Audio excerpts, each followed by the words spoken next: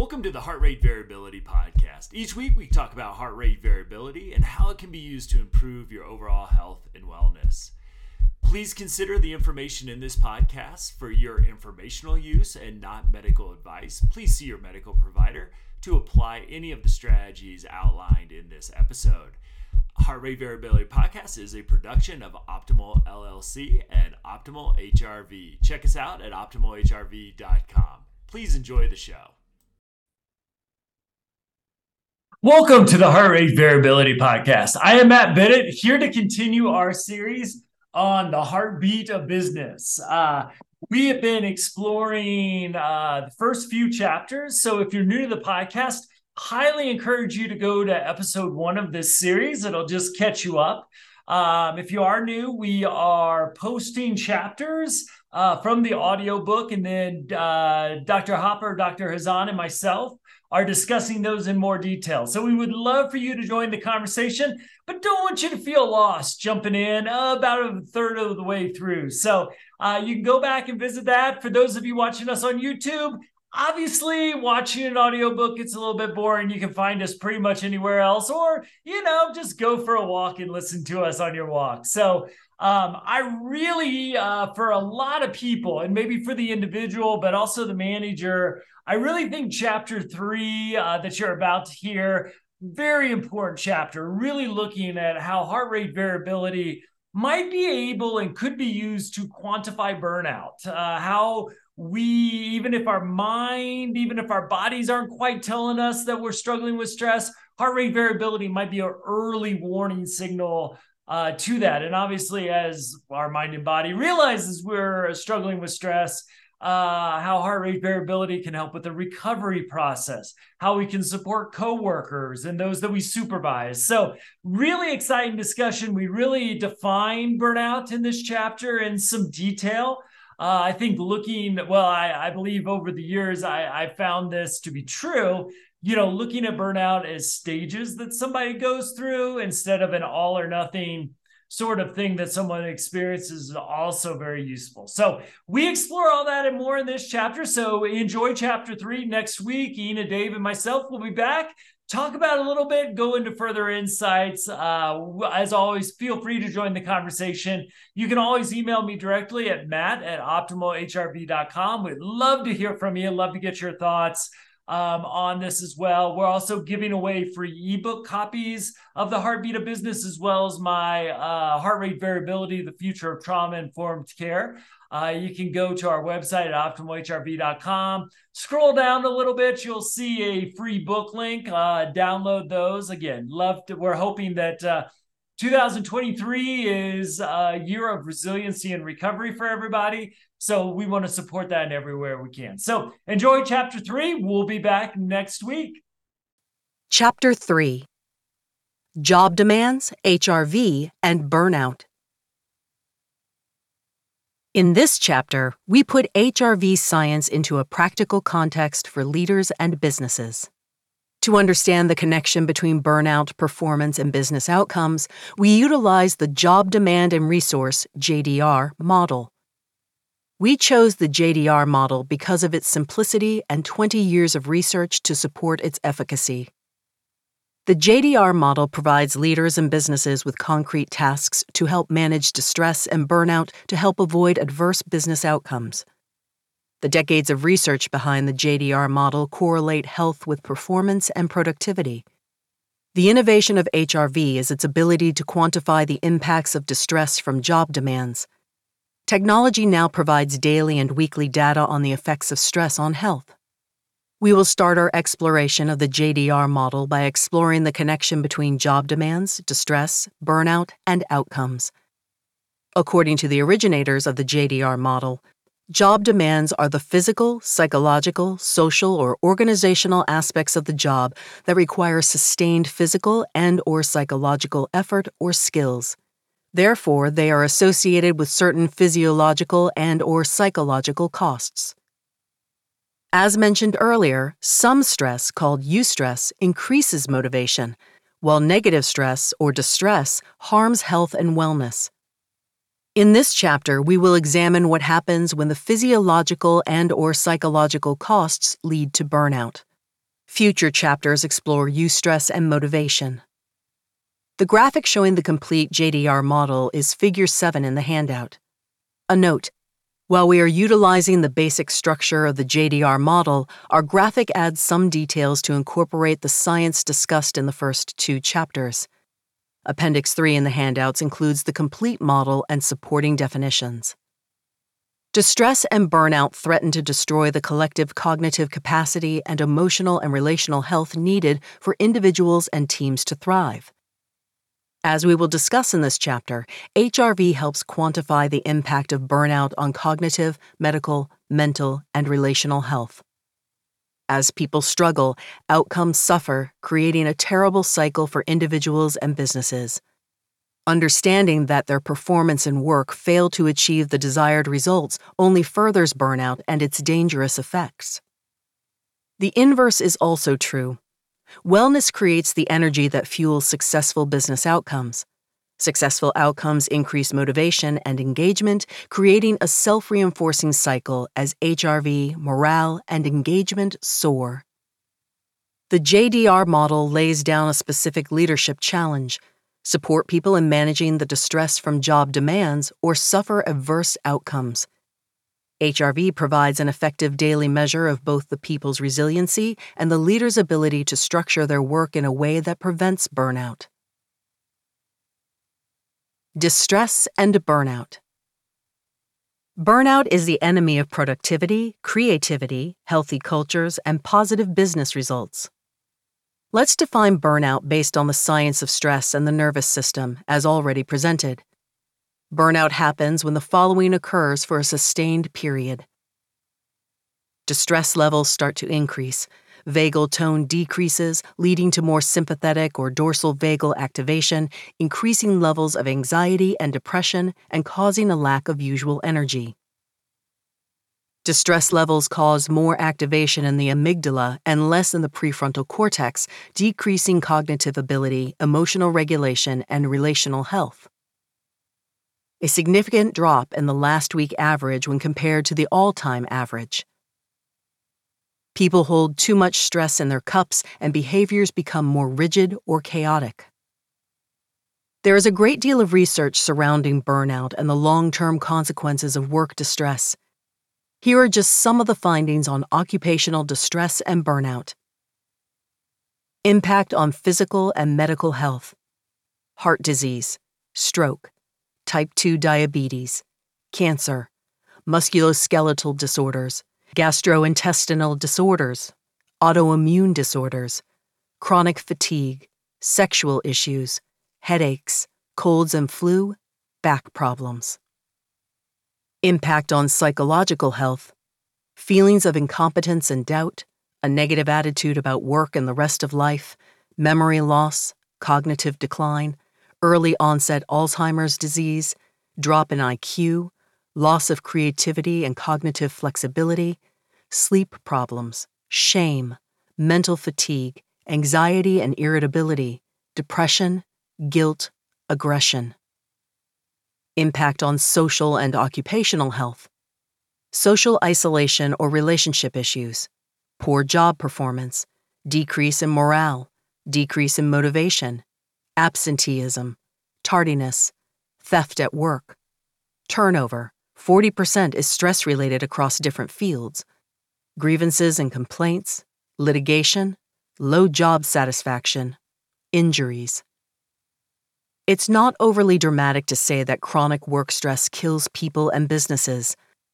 Poorly managed distress levels rob individuals of the cognitive, medical, mental, and social health they need to succeed at work and enjoy life. Burnout causes teams and businesses to operate well below their potential while opening them up to various risks. The good news is that HRV provides people and their leaders with daily feedback on their health and productivity. HRV serves as an early warning sign, allowing people to take action before they experience the negative consequences listed above. It also helps measure the health of the business culture, the effectiveness of wellness efforts, and the impact of human resource strategies. Quantifying work distress. A daily HRV reading provides a great deal of helpful information when compared to longer-term averages. A morning reading compared to 30-day or longer averages offers feedback on the impact of distress and the allostatic load of the previous day or days, the energy they have for their workday, and how well sleep restores physical and mental health. Daily morning readings serve as an early warning that the distress from job demands threatens burnout. Morning HRV readings also help people plan their days based on their current state of wellness. A lower-than-average score means they might not possess the usual energy and stamina for the day.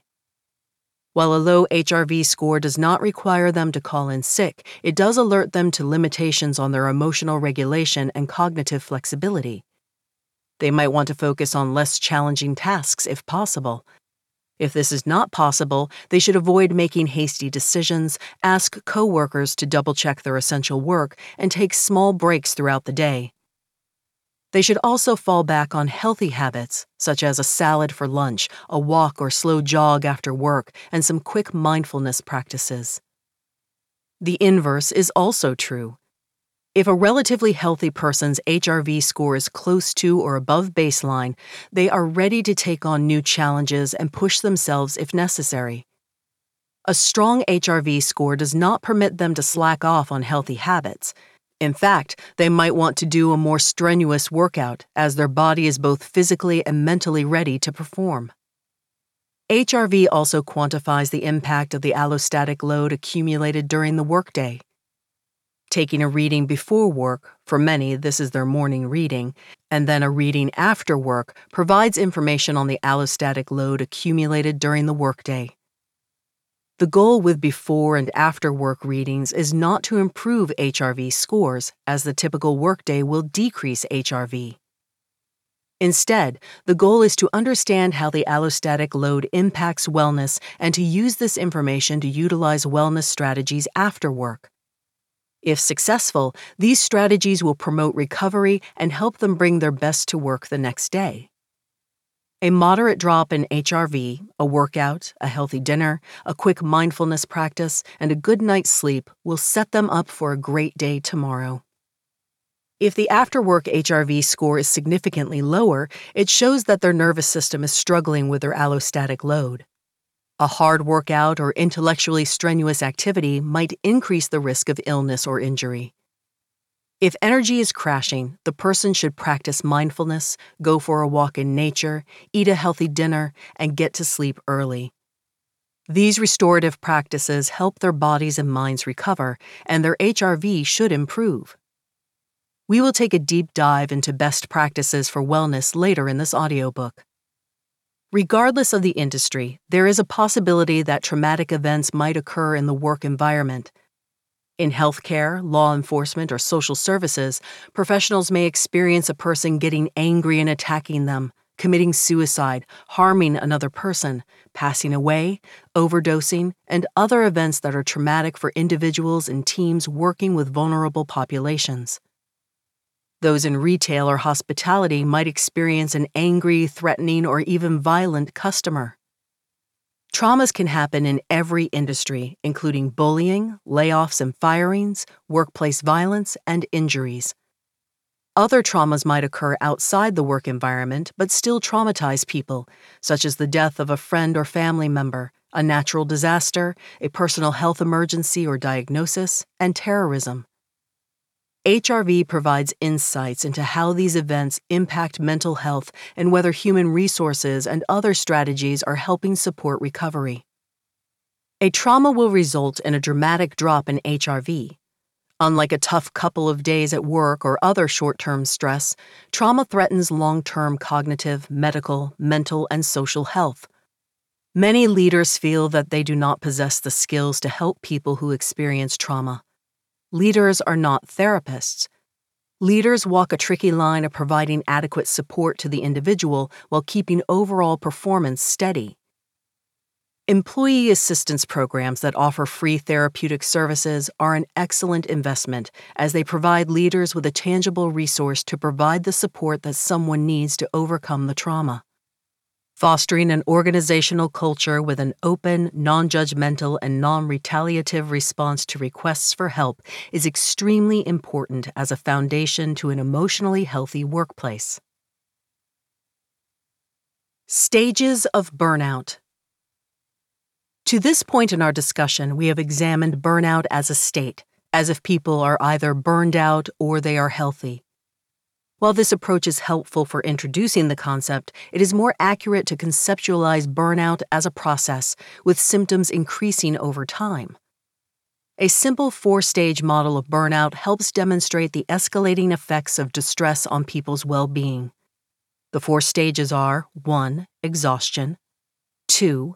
Guilt, shame, and doubt, 3. Cynicism and callousness, and 4. Crisis. As people progress through the stages, they experience the symptoms of the stage they are in and those of previous stages.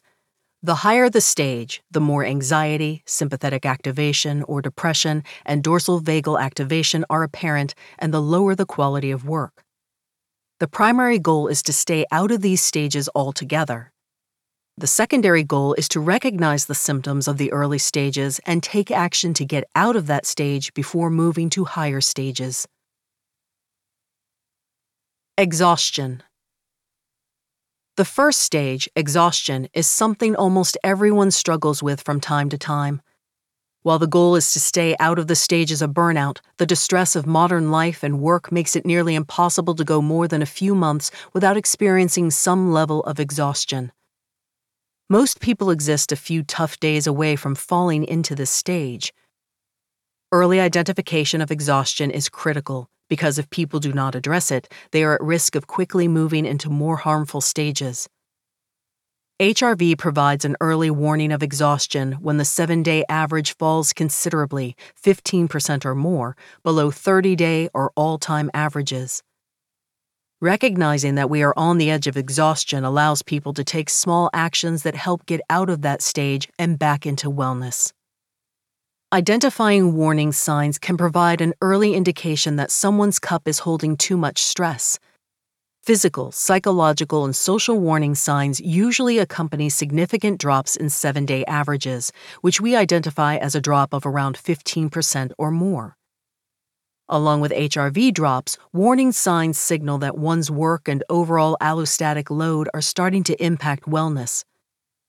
Think of these warning signs and significant declines in 7-day averages as a way that the mind, body, and behaviors alert the person that something is wrong with their current state. It is time to take action before the state worsens and they progress to later stages. Notice your physical state. Physical warning signs are often the easiest to identify. Common physical warning signs include stiff necks, sore backs, strained muscles, headaches, and other minor aches and pains that are more annoying than debilitating. The sympathetic nervous system is highly connected to trigger points throughout the body. As people carry around too much distress, the sympathetic system becomes more active, creating tightness and soreness in these sensitive points.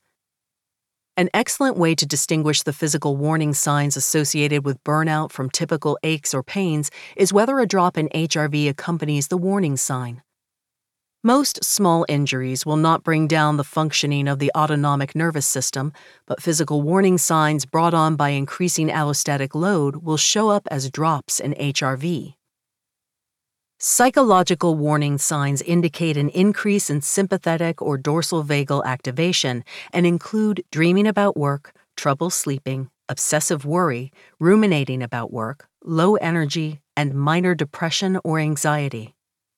These warning signs are not at the level of a mental health diagnosis unless someone is already struggling with a psychological issue. They do put people at risk of more significant threats to their mental health if they do not take action to get out of the exhaustion stage. Physical and psychological warning signs exist within the body and mind. Social warning signs show up in professional and personal relationships. Personally, social warning signs include a lack of desire to connect with friends and family in meaningful ways and less patience with coworkers, children, and loved ones. The good thing about social warning signs is that other people might provide some feedback about the changes in behavior. The key is to listen. When in the exhaustion stage, people may find it harder to listen to and be present with coworkers and customers. Connecting meaningfully with others is essential to any business's success. Yet when someone is exhausted, listening, patience, and understanding become emotionally draining, which takes a lot of focus, energy, and attention. When someone holds too much stress in their cup for too long, they will find it harder to engage fully in conversation and connect meaningfully to coworkers and customers. As with the other warning signs in this stage, social warning signs will not result in marriages breaking up, friendships ending, or getting fired from jobs. However, if unaddressed, these small changes in relationships often become more significant issues with greater consequences. The important thing with all warning signs is to recognize when the mind, body, and behaviors are telling the person that something is wrong, and then to act to correct the problem. In exhaustion, healthier coping skills shift to unhealthy ones. Instead of jogging or going to the gym, many opt for another glass of wine, binge watching a new favorite television show, or spending hours lost on social media. While none of these activities is inherently bad, they should not be the primary coping skills for distress and exhaustion. The more time spent in the exhaustion stage, the harder it becomes to get out of bed in the morning, find excitement in work, and locate the energy for social interactions in their personal and professional life. The good news is that if people identify that they are in this stage, a long weekend, a few great workouts, and some time with good friends can lower the level of distress in their cups. Finding their way back into wellness should result in improved daily HRV scores. If they fail to address burnout at the exhaustion stage, they risk moving to the next stage: guilt, shame, and doubt. Guilt, shame, and doubt. It is tricky to measure when exhaustion moves to guilt, shame, and doubt from HRV averages. People might experience exhaustion for months as their 7-day averages remain lower than longer averages without any sign of recovery. Guilt, shame, and doubt are psychological reactions to someone not performing at their best. One possible HRV indicator is when monthly averages fall 5 to 10% below all-time averages. Let's examine some other warning signs. Most people want to bring their best self to work every day. It is uncomfortable to realize that exhaustion is decreasing their quality of work. This realization leads to feelings of doubt about their ability to regain their former level of performance. A sense of guilt and shame usually accompanies this doubt as they recognize they are not living up to their own and others' standards and expectations. It is also hard not possessing the energy to be a good coworker or teammate. A result of guilt, shame, and doubt is a sense of hypervigilance. Because exhaustion prevents people from accomplishing everything they want at work, they start to work longer hours, often bringing work home. Just because they work longer hours does not mean they are getting more done. The opposite is true. The exhaustion from the long hours decreases energy further. While they may technically work longer hours, these hours become largely unproductive and inefficient. People may also have trouble disconnecting. They may start checking work emails at home in the evening and on vacation. They feel guilty because how can they disconnect when so many people count on them? Then they feel ashamed because the quality of their work is declining. These feelings of guilt and shame cause a dangerous cycle of emotional distress and may become noticeable in further decreases in productivity and effectiveness. This cycle creates a sympathetic response, pushing them to work longer. However, the exhaustion and sympathetic activation hinder cognitive capacity, work quality suffers, and the person struggles to find the energy necessary for the social aspects of their work. The sympathetic push is short-term and is followed by a dorsal vagal crash where they have little or no energy for family and personal life. In the second stage, people may find that it helps to talk to someone else to process these feelings and frustrations. Often an empathetic coworker, supervisor, or friend serves as a good source of support. If they exist in this stage for long periods, they might benefit from psychotherapy to resolve their guilt, shame, and doubt. Time off is a good idea. In the second stage, they might need 2 weeks off to recover from the exhaustion and regain their mental health. Time off will help with the efforts of burnout in the short term. It is important to return from the break to a healthier work-life balance and to utilize skills like HRV biofeedback in order to not end up in the same place again in a few weeks. Cynicism and callousness. People can only hold guilt, shame, and doubt for so long before they trigger a defensive reaction, leading to the third stage of burnout, which is cynicism and callousness. Cynicism and callousness are natural reactions to continuous experiences of exhaustion, shame, guilt, and doubt.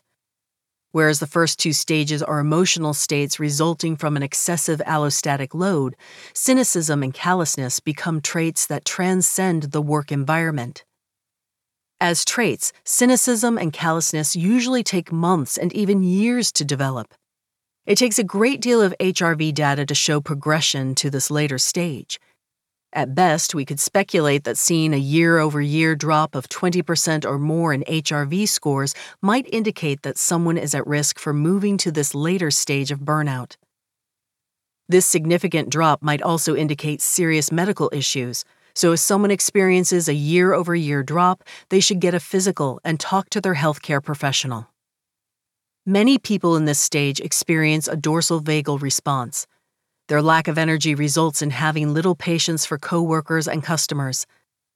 Others experience a sympathetic response where increased anxiety leads to disrespecting people they serve and coworkers by gossiping and acting passive-aggressively. People in this stage for extended periods will display a toxic mix of dorsal vagal and sympathetic responses throughout the day. In cynicism and callousness, these behaviors and emotions become traits in their work and personal lives. The devastation of Stage 3 demonstrates why people must address burnout in Stages 1 and 2 before they progress to cynicism and callousness. Everyone finds it challenging to work with people at this stage. Negative experiences with cynical and callous people make it harder to recover without drastic action. Individuals in this stage cause real hurt to others. Resentment and frustration grow beyond the point where a simple apology gets everyone back on good terms. Usually, mental health services are needed to recover from Stage 3. Exhaustion, guilt, shame, and doubt are states that dissipate with some effort. Cynicism and callousness become personality traits that impact relationships at work and in personal life.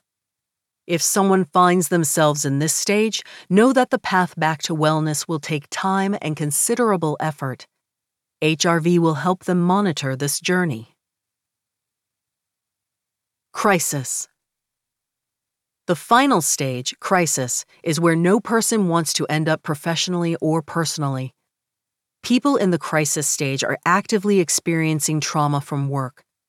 Due to high levels of distress, allostatic overload, and trauma over long periods, they can no longer function from a healthy place personally or professionally. If the person in crisis somehow manages to keep their job, they most likely isolate themselves from their coworkers. Rarely can coworkers maintain a healthy working relationship with someone in so much pain. The trauma of crisis transcends the work environment and prevents the person from being a decent spouse, partner, friend, or parent. Divorce and other extreme relational issues often happen when someone is in crisis due to work distress. Addiction is not uncommon and makes all the person's difficulties much more intense. Heart disease, cancer, mental illness, Alzheimer's, relationship issues, and the other scary impacts of work distress are the consequences we pay if we do not focus on our wellness. Unfortunately, unmanaged distress and burnout threaten to take years, if not decades, off our lives. Balancing the personal and professional. Self-care is a fascinating topic in modern leadership. After this chapter, we use the terms wellness and wellness plans instead of self-care. Unfortunately, we feel the term self-care has lost much of its positive connotation in the business world, and many even view it as a negative term. In some circles, leaders view the idea of self-care as an excuse for the business not to focus on burnout prevention or people's health. The message many leaders implicitly or explicitly send to their people is that it is the employee's responsibility to personally manage the distress from job demands. While rarely stated bluntly, the message many hear from their leaders goes something like, "Sure, we'll burn you out during the day. However, we expect you to practice self-care on your own time to perform at peak levels the next day." The JDR model demonstrates the absurdity of this approach. While researchers of the model find benefits in self-care, they do not excuse the business's responsibility to manage the distress their job demands they put on their people. We like to challenge leaders to think a specific way about job demands and self-care in high-performing businesses. A business and its leadership need to provide resources to help people handle job demands effectively. Simply stated, leaders should strive to balance distress experienced by their staff with resources provided to offset that distress. We will explore job resources in future chapters. It falls on the individual to utilize self-care to manage the distress in their personal life. Just as job resources should cancel out distress from job demands, self-care should balance any personal distress experienced outside work. Combined, job resources and self-care should set people up to engage in their work and get the best results possible for the business. In a world where burnout seems epidemic, just balancing out distress with resources and self-care is a competitive advantage.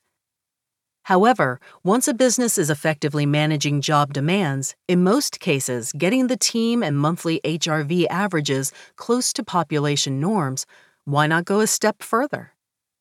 While balancing out distress from job demands prevents burnout, outperforming population norms helps people reach a level of peak performance crucial to creativity and innovation.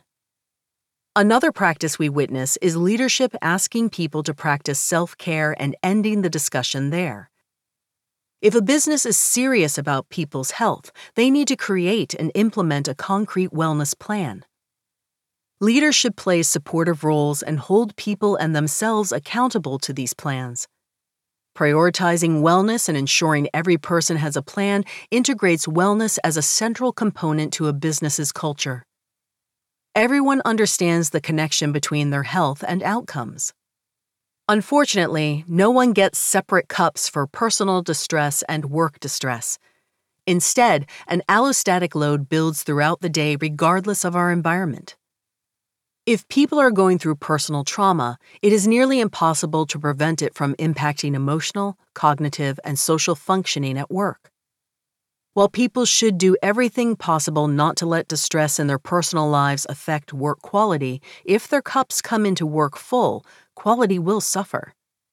It is pointless to pretend people possess a superhuman capacity to drop all personal stress before entering work. Instead, leaders need to acknowledge that people's behaviors and mental health in their personal lives directly impact the quality of their work. As seen above, the same is also true about burnout impacting people's mental, relational, and medical health. After conducting hundreds of talks and trainings on wellness, it is not unusual for participants to come up after the training and share the devastating impact of work distress on their lives. My marriage broke up because of work stress. I got cancer because of burnout. I'm not the parent I know I should be because of stress at work. We have not just heard these comments once or twice, but over and over again. The research on distress in work performance presents a difficult challenge to leaders and businesses. If someone lives a particular lifestyle and makes choices that harm their mental and medical health in their personal life, it will impact their performance at work. Traditionally, what someone does outside the work environment gets little to no attention in the business literature. While this line of privacy and differentiation between work and home should continue to exist, HRV helps open up more significant conversations about health and wellness both inside and outside the workplace. Just like people only get one cup to handle distress throughout the day, their HRV score does not distinguish between work and personal distress. In later chapters, we will discuss how leaders can position wellness strategically to support healthy people. As HRV challenges us to connect performance and business results to both the work environment and to personal lifestyle choices, leaders and businesses that successfully support wellness will create a more engaged, motivated, creative, intelligent, satisfied, and healthier workforce as a competitive advantage. There is a strong business argument for leaders to support overall wellness. The American Psychological Association compared businesses with leaders directly involved with wellness programs to those without leadership involvement. Employees of businesses with involved leaders felt more motivated to do their best, 91% versus 38%.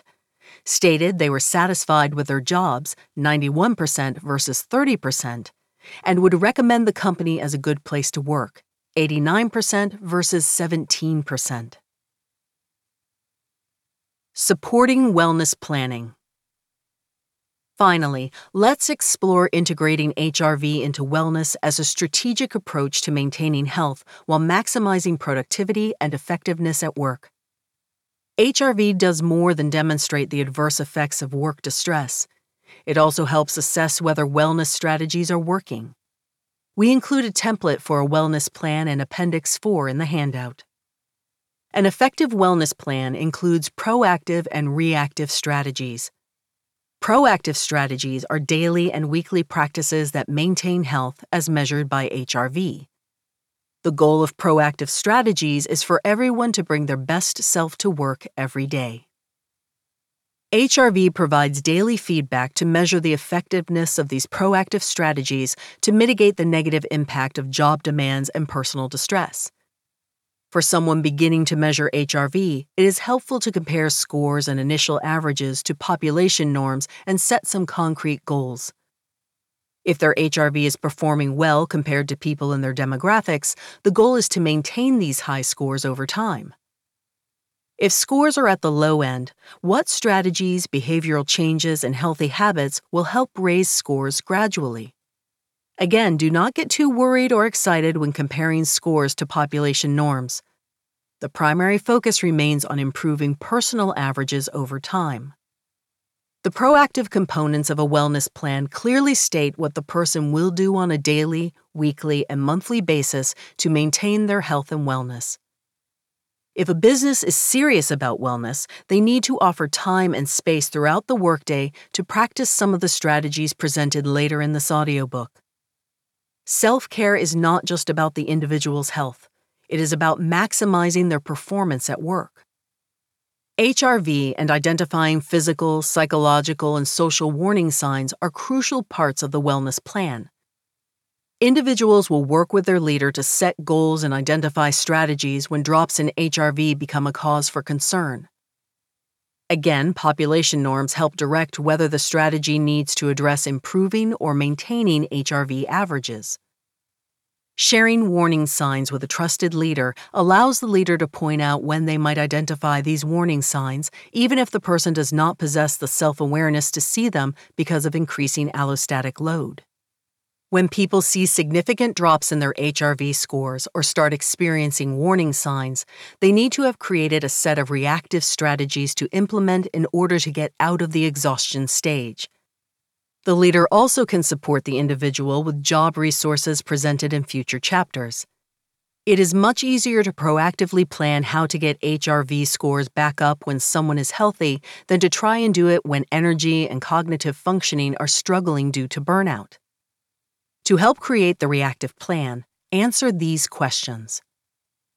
What strategies will I implement if my 7-day average is significantly lower, 15% or more, than my 30-day or all-time averages? What are my strategies if my 30-day average is significantly lower, 5 to 10%, than my all-time baseline?